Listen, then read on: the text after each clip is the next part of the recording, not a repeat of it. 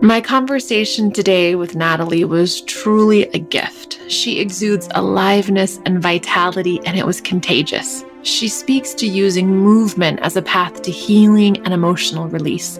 She has deep roots in theater and dance and is a founding teacher and co-CEO of The Class. She even offers a surprise for our listeners towards the end of this episode. Her vibrant energy reminded me, though, of just how beautiful the journey of life can really be.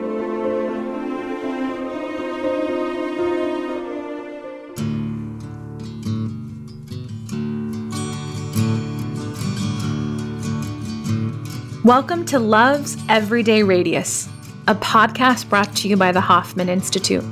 My name is Liz Severin, and on this podcast, we engage in conversation and learn from Hoffman graduates.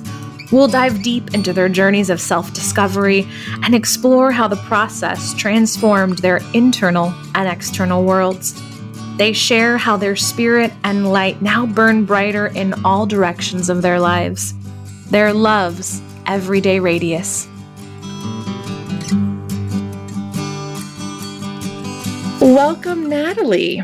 Thanks so much, Liz. Yeah, I am beyond excited to have you on today as a guest. And I'm hoping you can fill in. It always sounds better coming from the guest mouth than mine. A little bit on who you are and what you do in the world. Sure thing. I am the co-CEO and a founding teacher of something called The Class. The Class is both a method and an organization. The method is a workout that combines fitness and mindfulness. And the idea being that you're using physical strengthening to come to understand your mind and your heart a little bit better. And we, as an organization, offer mindful movement practices, including yoga and meditation, digitally as well as in person in New York and LA. And we're in 71 countries right now. So thrilled to share a little bit about my experience with The Class and how my Hoffman experience really crafted and shaped the last 10 years in which I've been part of it. I know, I can't believe it's been 10 years. Insane. What is time?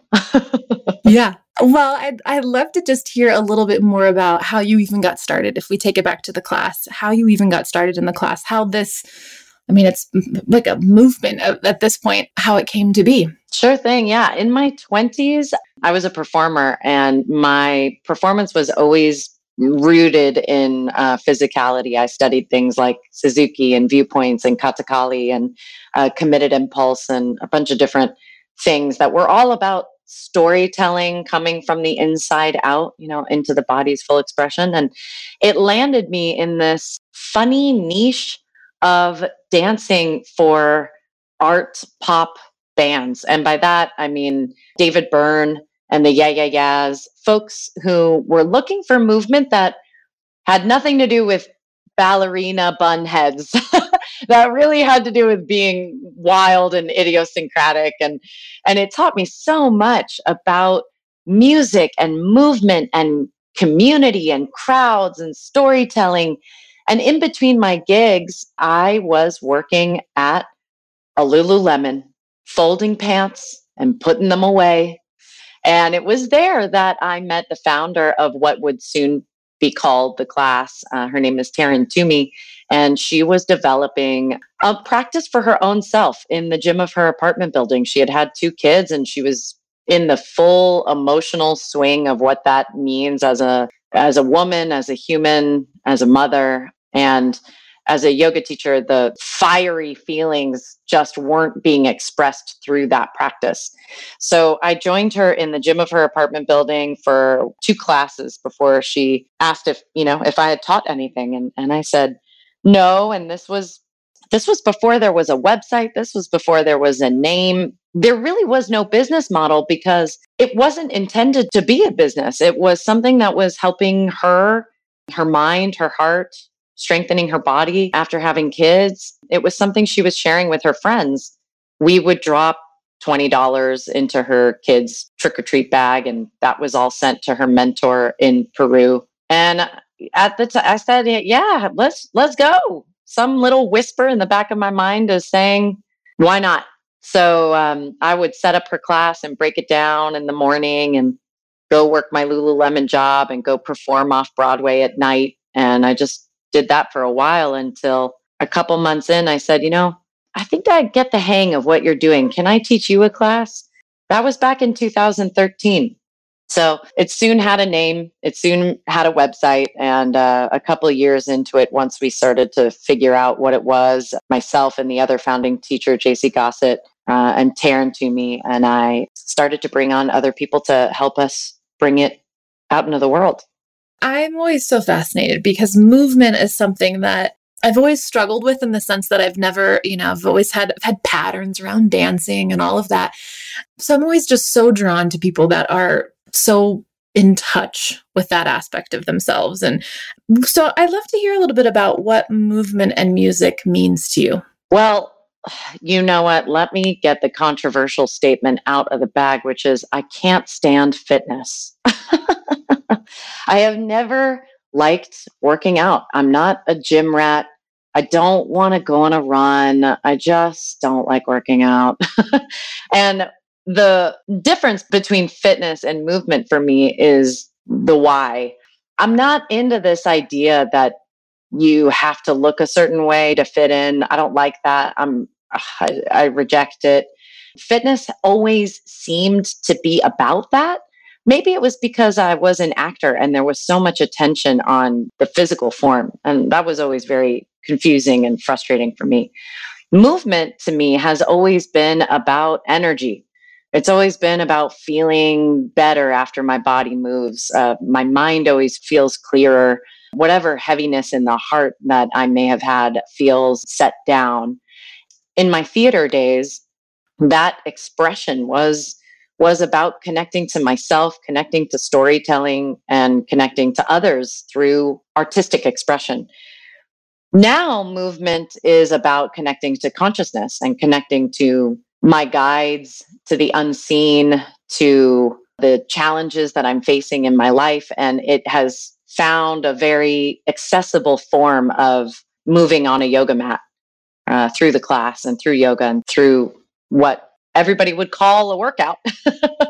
I just don't see it that way. I just see it as a way of being healthy and kind for my mind and my heart. And that the byproduct is that my body stays strong. Oh, what a powerful distinction. I love that, separating the two, right? All about the intention behind it.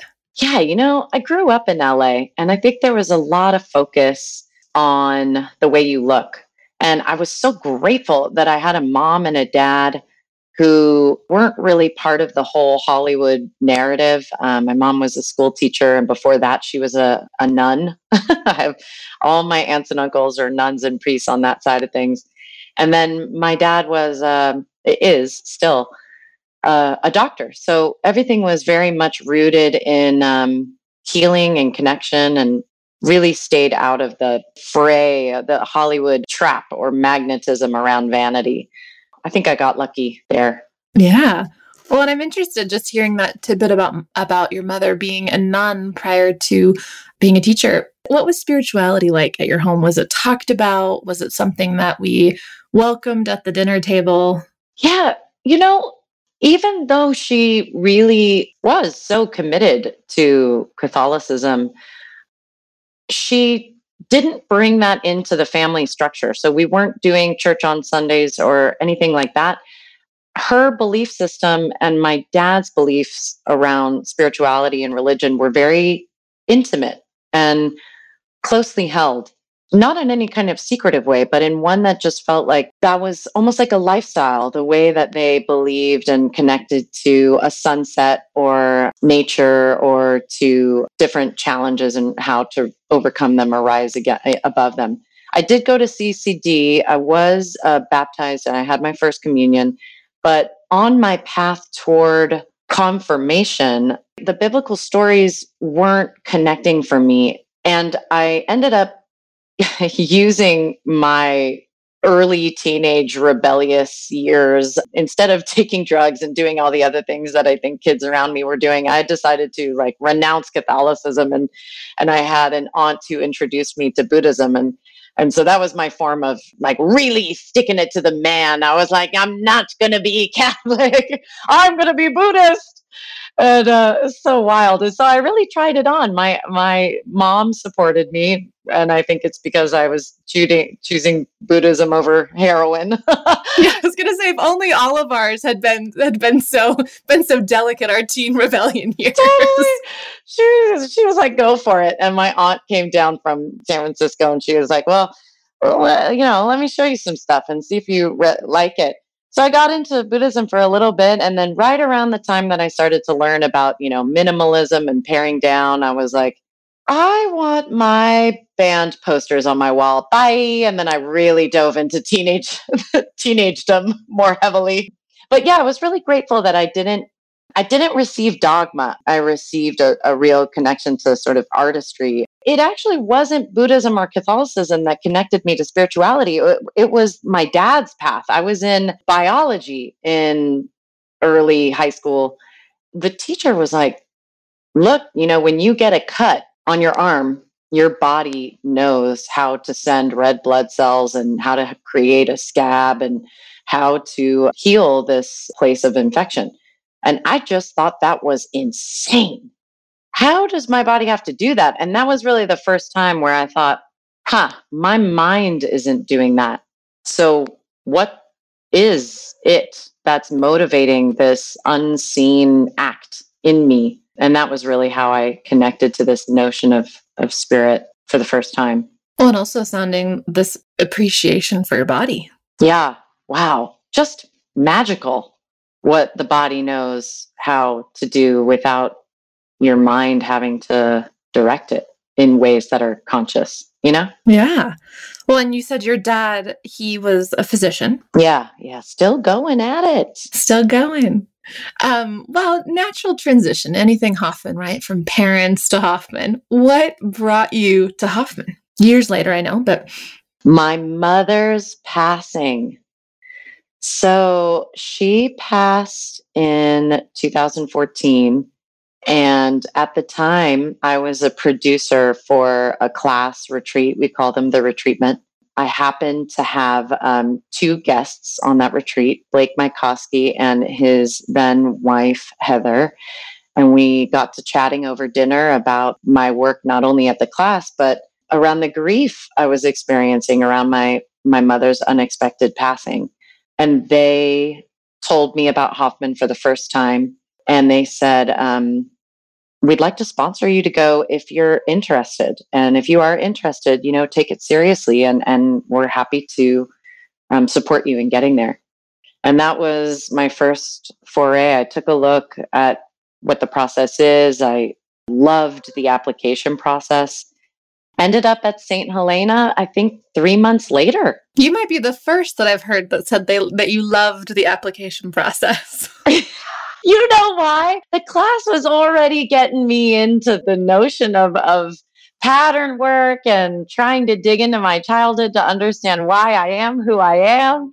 And there's so much alignment between our practice, our somatic practice, and what, it said you guys were all about, which proved out to be completely true. Well, so talk to us about your process. Was there a moment, I always like to ask this question, was there a moment that landed you in the process where you were like, looked around and you either were like, yes, this is where I meant to be, or, maybe what am I doing? Yeah, man, I think even though I had a excitement in the application process, once I was accepted, that's when like the terror set in.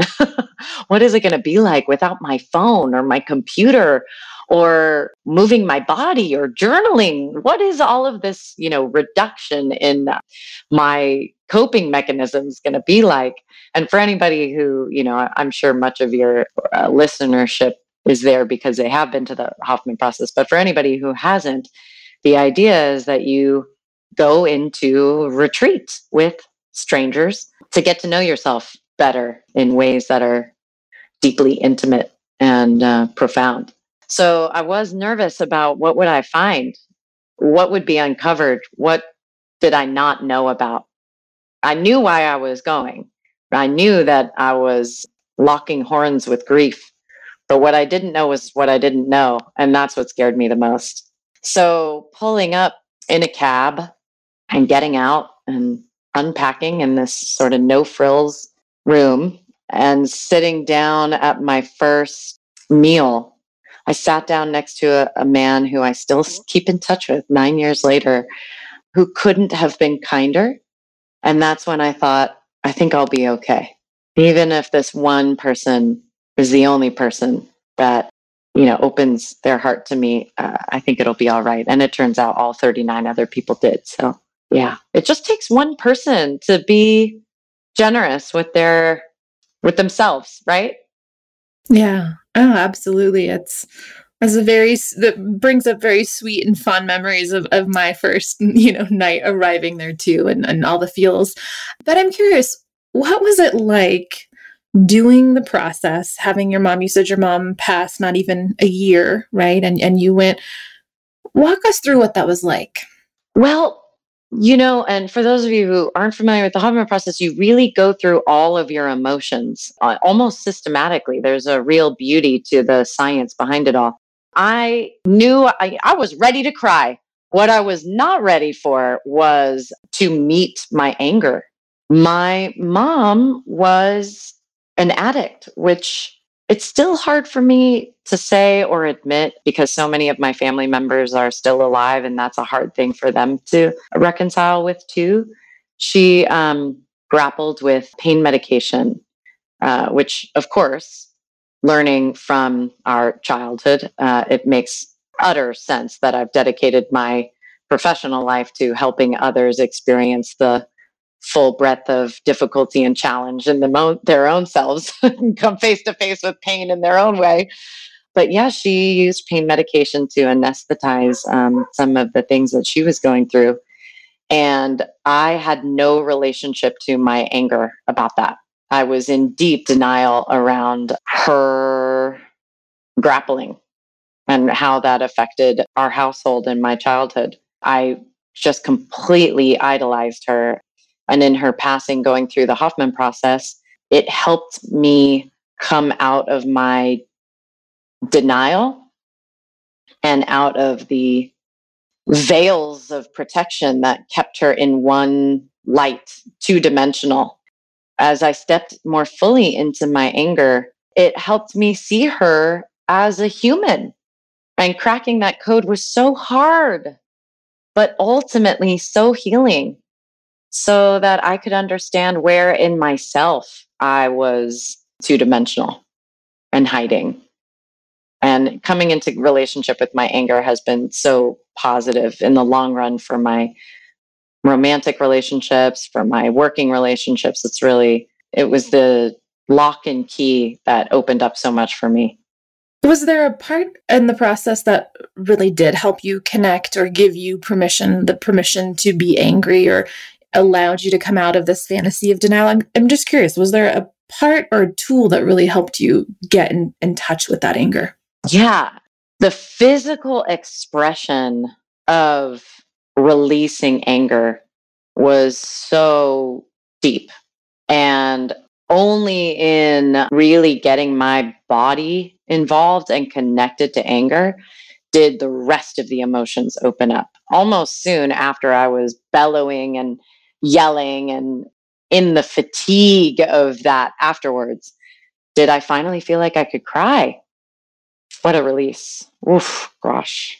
And what do you think you take forward from your Hoffman experience now? Fast forward, whether it's in your work, because when I hear about the class, for me, I just think, oh my goodness, what an incredible way of expression. How did the process shift, whether it's your life, whether it's work? Well, from a work standpoint, it sort of fast-tracked my study of transformational experiences and practices. It fast-tracked my study of, somatics and embodiment. But on a very personal level, it reconnected me to my mother. I think I was connected to a version of her. It was one version of her.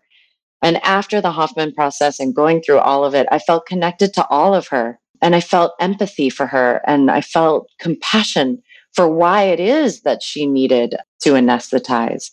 and why it is she had certain moments that I bore witness to in my childhood, and really forgiving her for being human. And that has helped me forgive and love and cherish my father in his living state while he's alive. And that has helped me understand the patterns that I received from my childhood so that I'm better equipped in my romantic relationships. I did go through a divorce with my first husband, and I think that was not because of Hoffman, but it was because I was waking up to myself and certain things I had ignored and needed to develop.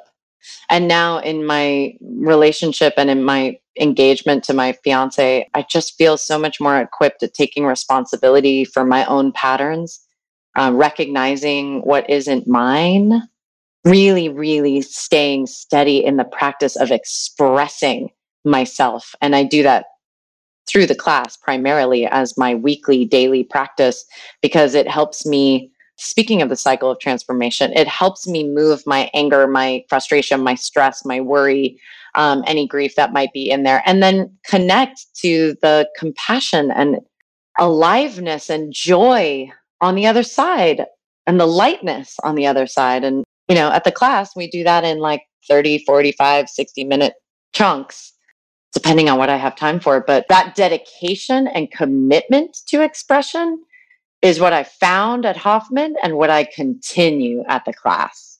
Yeah, incredible.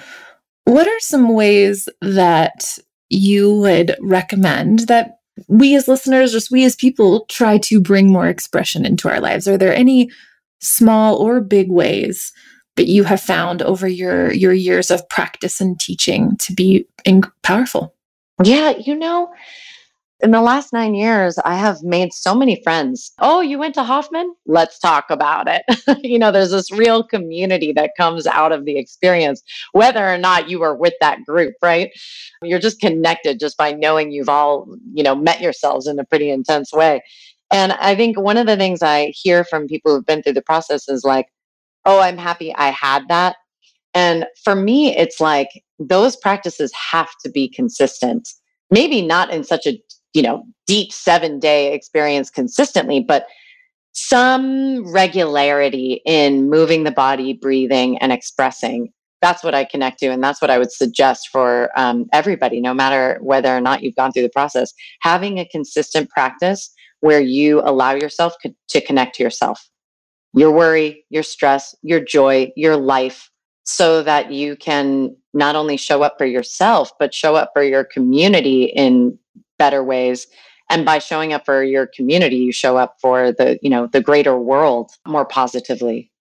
So in a pithy way, I would say anything that connects you to yourself consistently is my highest recommendation. Yeah. What about any tips for sort of connecting inward with our body in more of a in the moment type way? I'm always looking for ways to kind of bring me back to presence. Oh, 2 things. Even yesterday, I found myself in a very tense and heated conversation at work with coworkers. And as soon as I recognized that the temperature was rising, I did 2 things. One was check in with my navel, my belly button.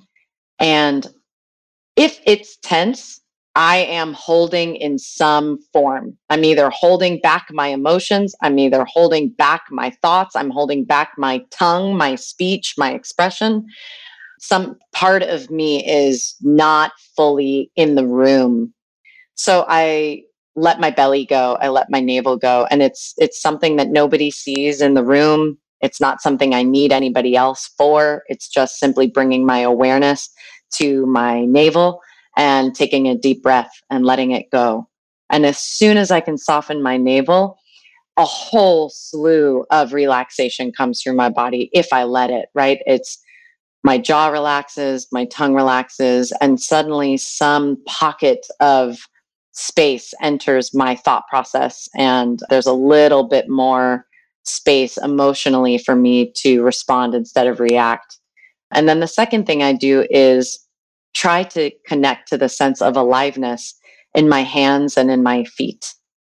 in these times of challenge, whether it's in the boardroom or in a marital dispute, or even just the ways in which we look in the mirror, we can forget that there's a whole intelligence below our neck. And connecting to the aliveness in my hands and in my feet reminds me that I have intelligence running through my body. I can get off the hamster wheel of my mind simply by drawing my attention further, deeper into my body. Incredible. So I took a class this morning to prepare so that I could really speak to what it was, because I've heard about it and it's come into my life in numerous ways. And so this morning I did one. And you, first off, were just the most present, loving, talented, gifted. I mean, I just didn't want it to be over, which is highly unusual for me in any sort of workout setting. I'm usually like 5 minutes in, are we done? So that spoke so much to it. But one thing was you empowered us during, and it was just virtual, right? Online, but empowering us to use our voice. And I'm curious, is that a part of every class, or is that what do you see as the importance of using your voice? First of all, Liz, thank you so much for trying the class. I'm just honored to be on the mat with you. Thank you. Sound is part of the method. It's part of every class. And the idea is that when we guide you into using a little bit of sound on the exhale, for some people that might sound just cuckoo, like, what are you doing? But if you relate it to athletes, it's not so crazy. If you think about a boxer or a tennis player, you'll hear them, we say make sound. I think tennis players are often associated with like grunting, they'll hit the racket and you hear them go, ah.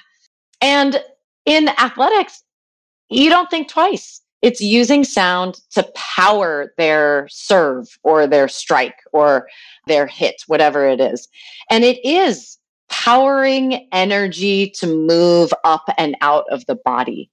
Sound is vibration, and vibration carries energy.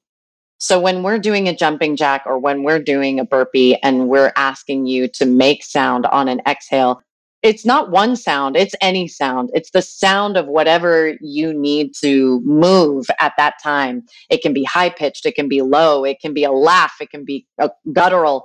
It's whatever your energy's full expression is. And if you have neighbors, and we hear this all the time because it is both in person and virtual. So if you're working out from home, a strong exhale will do the trick. And it's just about moving energy up and out of your body. And what is energy? Well, thought is energy. Emotion is energy. Stress is energy. It's all a form of energy. So using sound helps to activate it, move it, clear it, release it, and shift it. I just so appreciate your explanation of that in that way, because it's something that I hear as a teacher all the time. Oh, everything is going so great post Hoffman, but I'm not down with expression. I haven't found a way to bring that into my life. I don't really think I need it. And for me, there was times post process I could relate to that. And in my years since, I have found expression for me personally to be the thing that has unlocked the most for me. But I love the permission, because at Hoffman, we talk about to make anything expression, you have to use your voice, your body, and intention. And it just sounds like there could not be more of a parallel and almost a 1-for-1 of exactly the philosophy that you guys teach at the class in that regard. Yeah. I mean, if you think about what are the most cathartic things a human can experience: a belly laugh, a guttural cry, and karaoke. Singing at the top of your lungs, roll down the windows and hit a highway and throw your favorite song on. And it's because the sound of your laugh, the sound of your cry, the sound of you singing at the top of your lungs is doing that. It's moving your emotion. It's moving your expression. And you feel better whether you're on the other side of a laugh or a good cry or a belting, rousing version of Four Non Blondes or Rolling Stones or whatever gets you going. But on the other side of that sound is space in your heart, in your mind. It's a real connection to a felt sense of freedom. And even if you don't think you need it, that could just be your mind and your ego saying, I don't want to be uncomfortable for a second. But if you try it and you use a little bravery and a little commitment, you might just find that you did need it and you didn't know it all along. Yeah, well, I gotta admit, I cried this morning. I didn't know I needed that. Totally caught me off guard. But it was also this reminder for me of permission, allowing myself to try something and give myself the permission to just see what came. And it was such a gift. Yeah. Permission to have the full range of our humanity available to us. And I think that's where a lot of our suffering comes from. I know that's where a lot of the suffering in my childhood came from, and still into my adulthood when I forget, right? We can even make a career out of these practices and still forget that it is in the permission and the acceptance of the full range of our human experience that we are liberated into this existence, liberated into our daily lives, freed from the real incarceration of our mind's opinion of everything. Softening into our laughter and our tears and our compassion gives us back the ability to be here in a good way. Yeah, I appreciate that. Such a beautiful sentiment to think about. And is there anything else that we didn't cover, or anything else that you want to bring up, that whether it's about you or Hoffman? There's a couple of threads that I'm pulling into this one. One is sort of my mention of getting divorced. One is my mention of, daily practice and these kinds of things. And something I learned at Hoffman, I continue at the class, I study all the time, is this idea that one doesn't need everybody else to change in order for change to occur. Something I've really learned is that if I change my own state of consciousness, if I become aware and awake to what's alive inside myself, then that's really all that's needed for a moment, for an argument, for a room to change shape.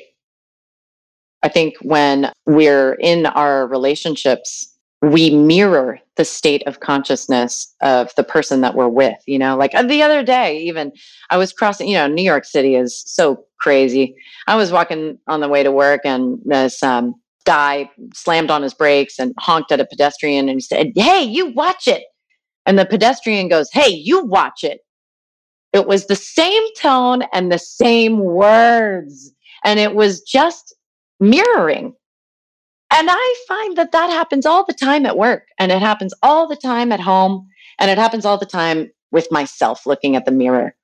And if I can take responsibility for my own state of consciousness, if that driver had said, "Hey, man, look two ways, that was really scary," or the pedestrian had said, "Oh, gosh, so sorry, I wasn't paying attention," how different would that interaction have been if just one person becomes aware, becomes awake, and stops mirroring the consciousness around them and comes into the aliveness in their hands and their feet and softens their belly and takes a deep breath and connects to themselves, then there's no way that momentum is going to continue, and change is inevitable. So I really want to thank Hoffman for you guys for helping me dive more deeply into my own responsibility and my own accountability for my state of consciousness. Even though I'm a leader at the class, I want to also thank the class as a practice that connects me to the maturation and the evolution of my own relationship to myself and how I can affect change in the greater world around me because of these tools. couldn't have phrased that in a more loving, kind way. And I love that story. And I think that it is something that we talk so much about. It's like after you leave the process, it doesn't even matter if it's the process, right? After exactly as you're saying, you become, aware of something. You don't know how things are going to shift when you enter it differently. I love that story to really drive that home. Yeah. It just takes one person to come into presence for the charge in the room to dissipate, to change or shift or transform. That is the whole game. That's what it's all about, whether it is Hoffman or the class or Qigong or yoga or meditation or what have you. These practices are all meant to bring us back, bring us home, right? Absolutely. Well, Natalie, I have thoroughly enjoyed this conversation, learning more about you and exploring expression and what that means to you. So thank you so much for your vulnerability and your time today. Liz, thank you. And thank you to everybody that works at Hoffman. It was such a catalytic experience for me. And I really owe so much gratitude to you guys for all the seen and unseen work. And I hope that your listeners, if you have been to the process, I'd love to connect with you. And if you haven't, I encourage you to go. And I also want to gift everybody listening today to a 30-day free trial of the class. I hope it speaks to you. I hope it helps you practice. It's the method, it's yoga, it's meditation. And I think you'll recognize a lot of the things we talked about here. So if you go to theclass.com/Hoffman, theclass.com/Hoffman, you'll receive 30 days to hop on the mat with me and with our other fantastic teachers. So thank you, Liz. Natalie, that is very generous. And I really do hope that the listeners take you up on that, because like I said, this morning I did it and it was powerful and it was expression and it was beautiful. And thank you so much for that. Deep pleasure. Thank you, Liz. Thanks, Natalie. Thank you for listening to our podcast. My name is Liza Ingrassi. I'm the CEO and president of Hoffman Institute Foundation. And I'm Rassi Ingrassi, Hoffman teacher and founder of the Hoffman Institute Foundation. Our mission is to provide people greater access to the wisdom and power of love. In themselves, in each other, and in the world. To find out more, please go to hoffmaninstitute.org.